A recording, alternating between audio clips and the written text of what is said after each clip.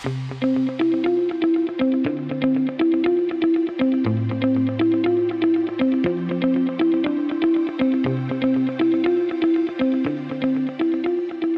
is going on, everybody? Welcome into another edition of the Daily Energy News Beat Stand-Up here on this gorgeous Tuesday, November 28th, 2023. As always, I'm your humble correspondent, Michael Tanner, coming to you from an undisclosed location here in Dallas, Texas. Rocking a solo show today. Had a great week off last week, so we hope everybody had a great Thanksgiving. I was traveling late yesterday, so Stu was able to step in, do a solo show. He happens to be traveling today, so I'm stepping in and rocking a solo show. But don't worry, I have two great articles lined up for us, and then we'll hop over to finance. First on the menu for us, richest 1% more carbon than the poorest 2/3, according to a new study. Absolutely unbelievable. Something I think we probably all knew happened, but it's really super interesting. The rich get roasted in this one, so we got to love it.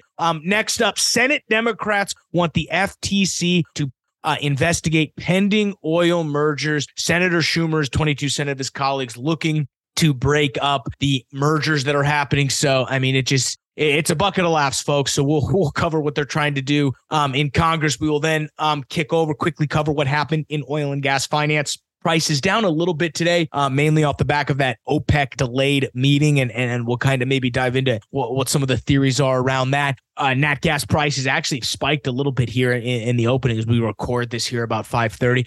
Rig counts up a little bit, and then we will quickly cover a northern oil and gas deal, which actually fits in nicely to a new segment we're going to start doing. So that'll wrap up the show. Then we'll let you get on out of here and finish up your day. But before we do that, guys, remember, as always, the news and analysis you are about to hear is brought to you by the world's greatest website, EnergyNewsBeat.com, the best place for all your energy news. Stu and the team do a great job of curating that website. Make sure it stays up to speed with everything you need to know to be at the tip of the spear when it comes to the energy and the oil and gas business. You can hit the description below, see all the links to the articles, timestamps if you want to go ahead and skip ahead and hear about this northern deal. Boom, you can do that. You can also check out dashboard.energynewsbeat.com. That's our data news product combo. We love that. Email the show questions at energynewsbeat.com. Just check us out. You can follow Stu and myself on LinkedIn, Twitter. Check that again, all out in the description below. But let's go ahead and dive into the show. First article, guys. Richest 1% emit more than the poorest 2/3, says Oxfam. Absolutely hilarious. We got the world's richest percent generated as much carbon emissions as the poorest 2/3 in 2019, according to a new Oxfam report that examines the uber wealthy's lavish lifestyles and investments in heavy polluting industries. I'll read this next paragraph. The report paints a grave portrait as climate experts and activists scrambled to curtail global warming. This month marked a long-dreaded milestone for the planet, where the scientists recorded an average global temperature that was more than 2 degrees Celsius above pre-industrial levels. Again, I feel that probably not true in terms of this increase. But again, the point of this is, according to this Oxfam's report, carbon emissions of the world's 1% surpassed the amount generated by all car and road transportation globally in 2019, while the richest 10% accounted for all half of global carbon emissions. The richest 1% are enough to cancel out nearly the work of 1 million wind turbines. So for all of those wind turbines going up in West Texas and the Midwest here, Al Gore is single-handedly knocking you down.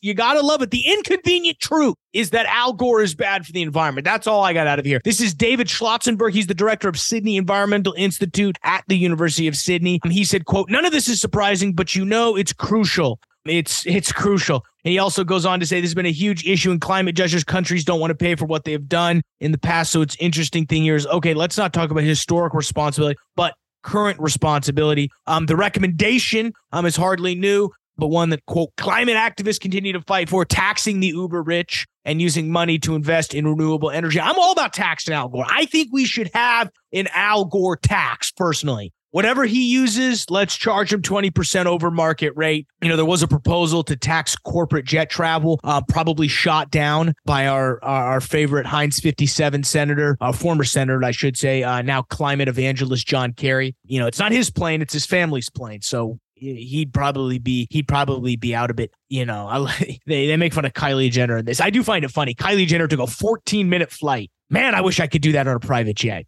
You have to admit, if you could afford to fly private on a 14-minute flight, you do it too. Now, you should maybe be taxed on it, but I'm not going to hold Kylie Jenner because I do the same thing. But again, we all know if you're rich, you use more energy. That's kind of the point. It's why all other countries want to become rich. Now, the problem is to a point, the richer you become, the more energy used, but the efficiency goes up. But there is a point when you latch into this 0.01%, as this article says, that you do begin to use astronomical amounts. Who knew that massive mansions use more electricity than apartment complexes? Who knew? Who knew, folks? All right, next one here. Senate Democrats want FTC to investigate pending oil mergers. Got to go after big oil, folks. Senator Schumer and 22 of his Democratic colleagues penned a letter to the FTC asking them to investigate the acquisitions of Pioneer and Hess by Exxon and Chevron, respectively.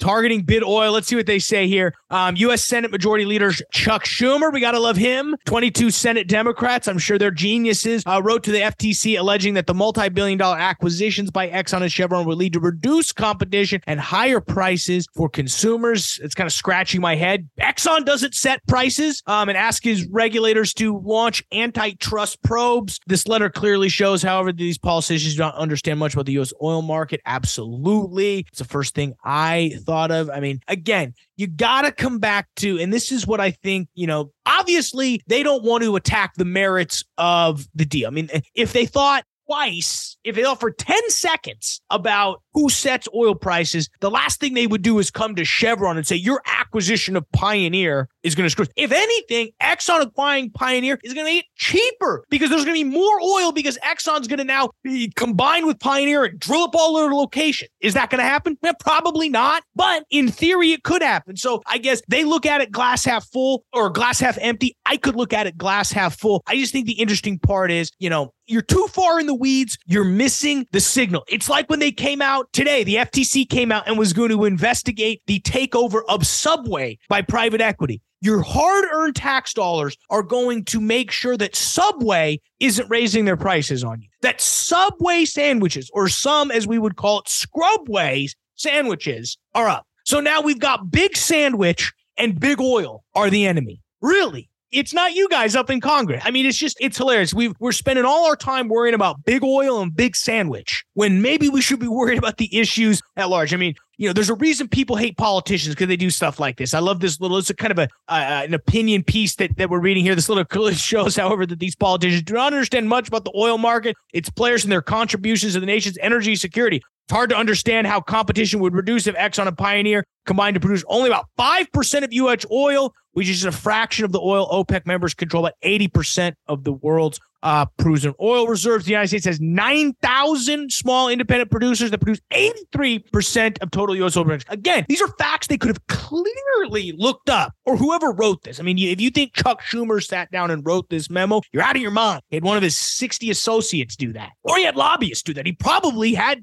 someone from, Greenpeace is off do this. Soros probably wrote this. No, I'm just kidding. It probably wasn't Soros. Point being, if they had done, it's not about if they had done the research, they'd have never come to this. You didn't put it, there's no facts they had in this. And so, I love it when they come out, it clearly showing their ignorance on it.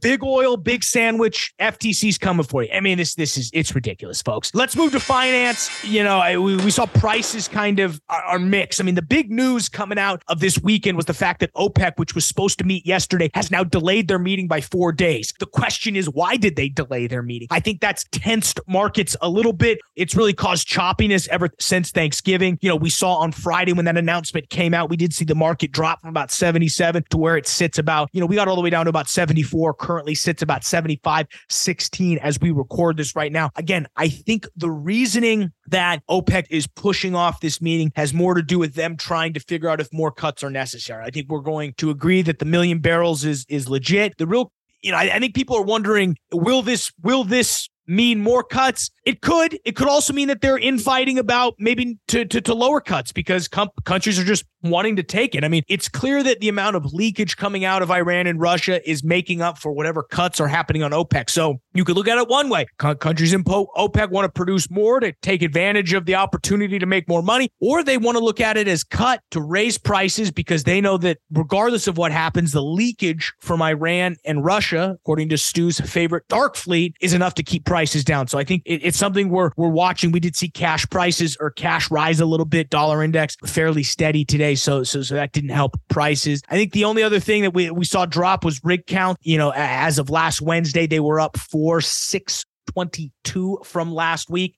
So that's, again, a change of 4 rigs. And what's interesting, rigs are always a lagging indicator from pricing. So whether this rig count is indicative of where prices were 2 months ago, I would agree. I would say that is true. So it's, again, interesting to see how this rig count continues to move. This week I don't expect to see an increase. I actually think, I would guess we'd see a slight draw in the rig count, just depending on some of the stuff. But as that rig count begins to creep up, from an operator side, it'll be interesting to see how service prices continue to do. I know specifically some of the stuff I'm working with, our natural gas fracs haven't quite, jumped in pricing yet to maybe take advantage of some of that higher nat gas pricing. I for those listening on podcasts, I use quotes because it's not higher, but you might be seeing a little bit better yields. I thought the only other interesting thing that happened today was Northern Oil and Gas, one of our favorite non-op companies, announced some bolt-on acquisitions, specifically in the Northern Delaware Basin. 2 different acquisitions, one in the Northern Delaware Basin in Lee and Eddy County, and then one small one down in the Utica, which actually institutes their entrance into that specific basin. That's so, for that Appalachian one, it's pretty small. It's only about 23 million cubic feet a day. It's about 3,800 BOE a day, 100% gas. It's only about 0.8 net wells, 1.7 net wells in process. Operators Ascent Resources, so definitely some effective stuff there. What I think is interesting, though, is the bigger position is the agreement to purchase 3,000 net acres in Lee and Eddy County, New Mexico. And this is an interesting deal because Northern already owns about 90% interest in these lease owns interest in 90% of these leasehold, not 90% interest. They hold interest in 90% of these leases already. So it's more of an add-on, which means they really like what's going on there. Current production is about 2,800 BOE a day, 67% oil. They're on that 2 stream. They expect that 2024 production average about 25 BOEs per day. So we would love that. Nice slow decline assets, 67% oil.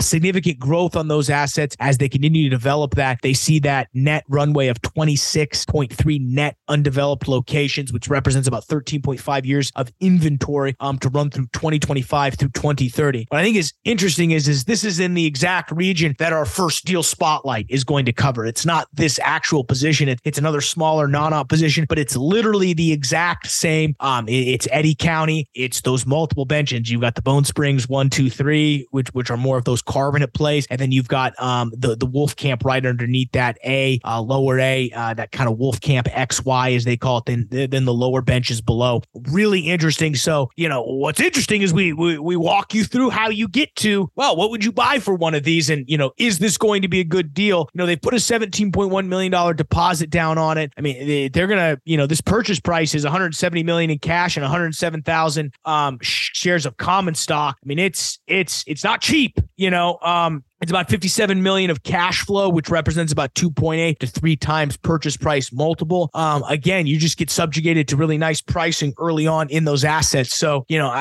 Again, I'm going to hold a little reservation on saying whether or not I think this is a good deal or not. I'd recommend checking out our deal spotlight, which is going to drop probably this week or early next week. We'll keep you updated. You'll be able to see blasted all over social media, so you won't miss that. But, in terms of whether this deal is overpriced or not, I mean, I think a 2.8, 3 multiple it's already a little bit high.